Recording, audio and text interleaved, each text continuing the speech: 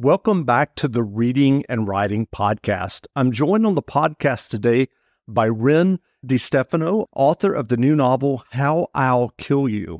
The novel received a starred review in Publishers Weekly, and the review read, "Outstanding. DeStefano does a superior job delving into the disturbed minds of the Twisted Sisters. This devilishly clever textbook of malicious mayhem is a must for Dexter fans." Ren, welcome to the podcast. Thank you so much for having me. Absolutely. Well, if someone hasn't yet heard about your novel, How I'll Kill You, how would you describe the novel? So it's about a aspiring serial killer who's on the hunt to make her first kill, and she accidentally falls in love with her victim. Do you remember the original idea or impetus that led you to writing the novel? I think it's because I just, like a lot of people these days, I consume a lot of true crime. And I became really interested in the fact that many serial killers seem to fly solo. And I know that sometimes you have couples who are serial killers. Sometimes people end up unwittingly being together on a crime they didn't intend to commit. But I wanted to see what the loyalties would be like and all the ways it might potentially go right or wrong if we had siblings who were serial killers together and how the loyalties might shift. And I saw in some of your interviews that you mentioned that you've been listening to a lot of true crime podcasts. Do you have a favorite or favorites of the podcasts that you listen to? So one of my favorites is Stephanie Harlow, and she has a solo channel where she discusses some true crime cases, old and new, solved and unsolved.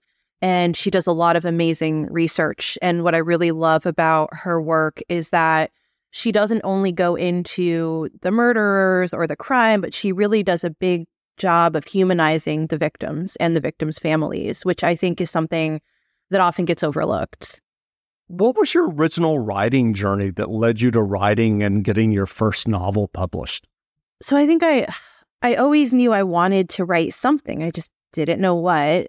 And in 2008, I was fresh off of an English degree, unsure what to do, like a lot of people who are newly graduated. And around 2009, 2010, I was fortunate enough to find my agent. And that was on a project that we could not sell. But over the years, I started submitting everything that came into my head, and she would give me some really good feedback on that. And the very first book that I published was a YA novel called Wither in 2011. And I foolishly thought, well, now that I'm published, I'm published for life. It'll be so much easier to sell books. I won't have to work as hard to sell my ideas. But I did learn that when you're shifting genres or you have a new topic, it is like starting over from the beginning every single time. And what did prompt you to switch from YA to an adult thriller? Well, I always knew I wanted to write adult. I really struggled for years to figure out what I wanted to write. And reading so many books opened so many different doors, and I was going in, I think, too many different directions. And finally, when I turned off that part of my brain and I said, I'll just let an idea come to me when it comes to me, and I know that it will. It happened when I started to listen to true crime and become very interested in the psychology behind these crimes and also just the aftermath and wanting to hear different perspectives. And I feel like as someone who has listened to some true crime, I won't say I'm a huge aficionado, but definitely have listened to a variety of true crime podcasts. I feel like there's always a gap that's just unexplainable. And that gap is, why did this person do this? What was the motivation? I don't know. Did you ever feel that way in listening? And if so, how did that factor into writing this book? Sometimes yes, and sometimes no. I think a lot of the time we're really surprised when it's the family next door that has a devastating murder. And you hear, well, he seemed like such a nice guy. He was always out helping the neighborhood kids fix their bikes. And so there's an element of it's very unexpected. But when you dive into the psychology of it, you find out that a lot of people who just are completely remorseless, who just have this capacity, they look like everybody else. They're just out walking and talking and having relationships like everybody else. And if you want to see these red flags, you have to go beyond the public appearance and the neighbors and the community members who thought they were a good person. And you hear more from the people that were actually closest to them. So the spouse, the kids, the siblings, who might say, yeah, there were a lot of things that just weren't right, that all together now add up to why this person was doing the things they were doing. And I always find that really interesting, because it's not so much that there's a huge variety of people, but more that there's a huge variety of masks that a very similar personality type wears. Everybody in your crew identifies as either Big Mac Burger, McNuggets, or McCrispy Sandwich. But you're the Filet-O-Fish Sandwich all day. That crispy fish, that savory tartar sauce, that melty cheese, that pillowy bun. Yeah, you get it. Every time. And if you love the Filet-O-Fish, right now you can catch 2 of the classics you love for just $6. Limited time only. Price and participation may vary. Cannot be combined with any other offer. Single item at regular price. Ba-da-ba-ba-ba. Sure. What was your writing process when you were working on How I Will Kill You? Are you someone who does an extensive outline, or do you just dive into the narrative? How does that work for you? So for this particular book, I think I had spent about 5 years trying really hard to come up with a good thriller idea. I had figured out I wanted to write something in the thriller or maybe even horror genre. And I thought, okay, let me plan everything out. Let me read a bunch of books. Let me kind of come up with some comp titles and do a lot of planning. And every single time I did that, I ended up falling flat. I think I was trying too hard to please a genre than I was to actually write a story that was a lot of fun. And so when I came up with this idea, I decided to do things differently in that I wrote a bunch of it before I shared it with anybody.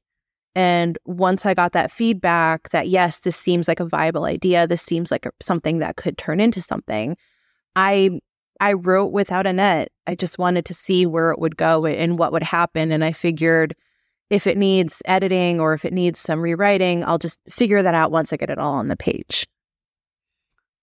Was there a particular challenge that you faced while writing this novel? And if so, how did you overcome that writing challenge?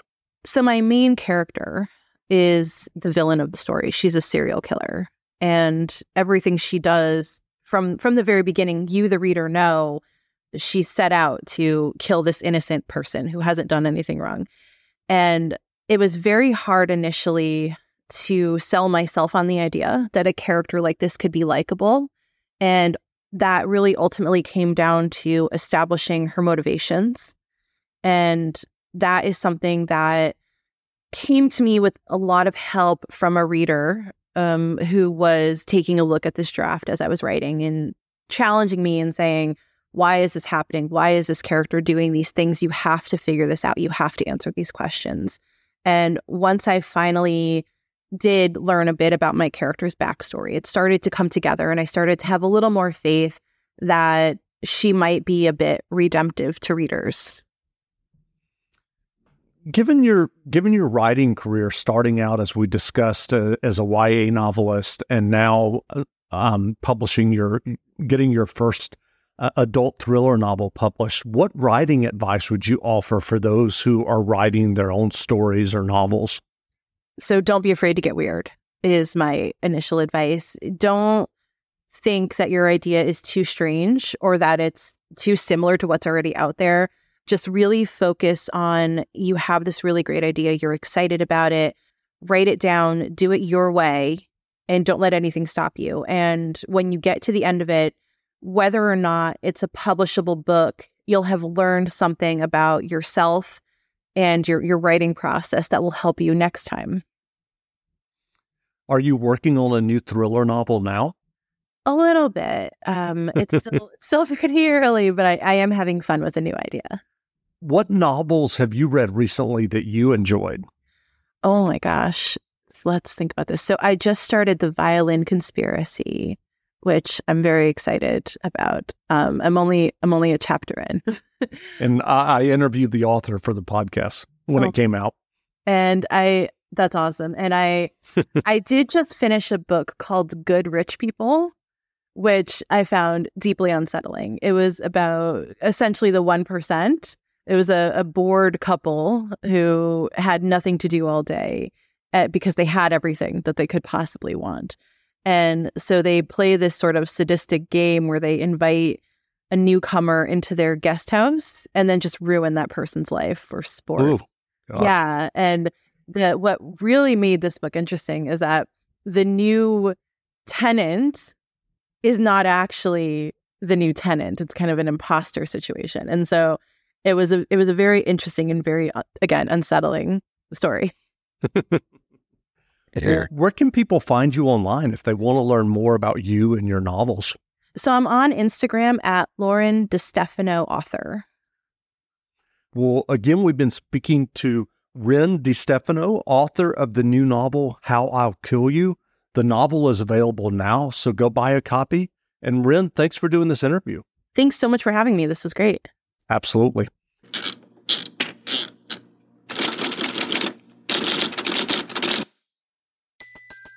Everybody in your crew identifies as either Big Mac Burger, McNuggets, or McCrispy Sandwich. But you're the Filet-O-Fish Sandwich all day.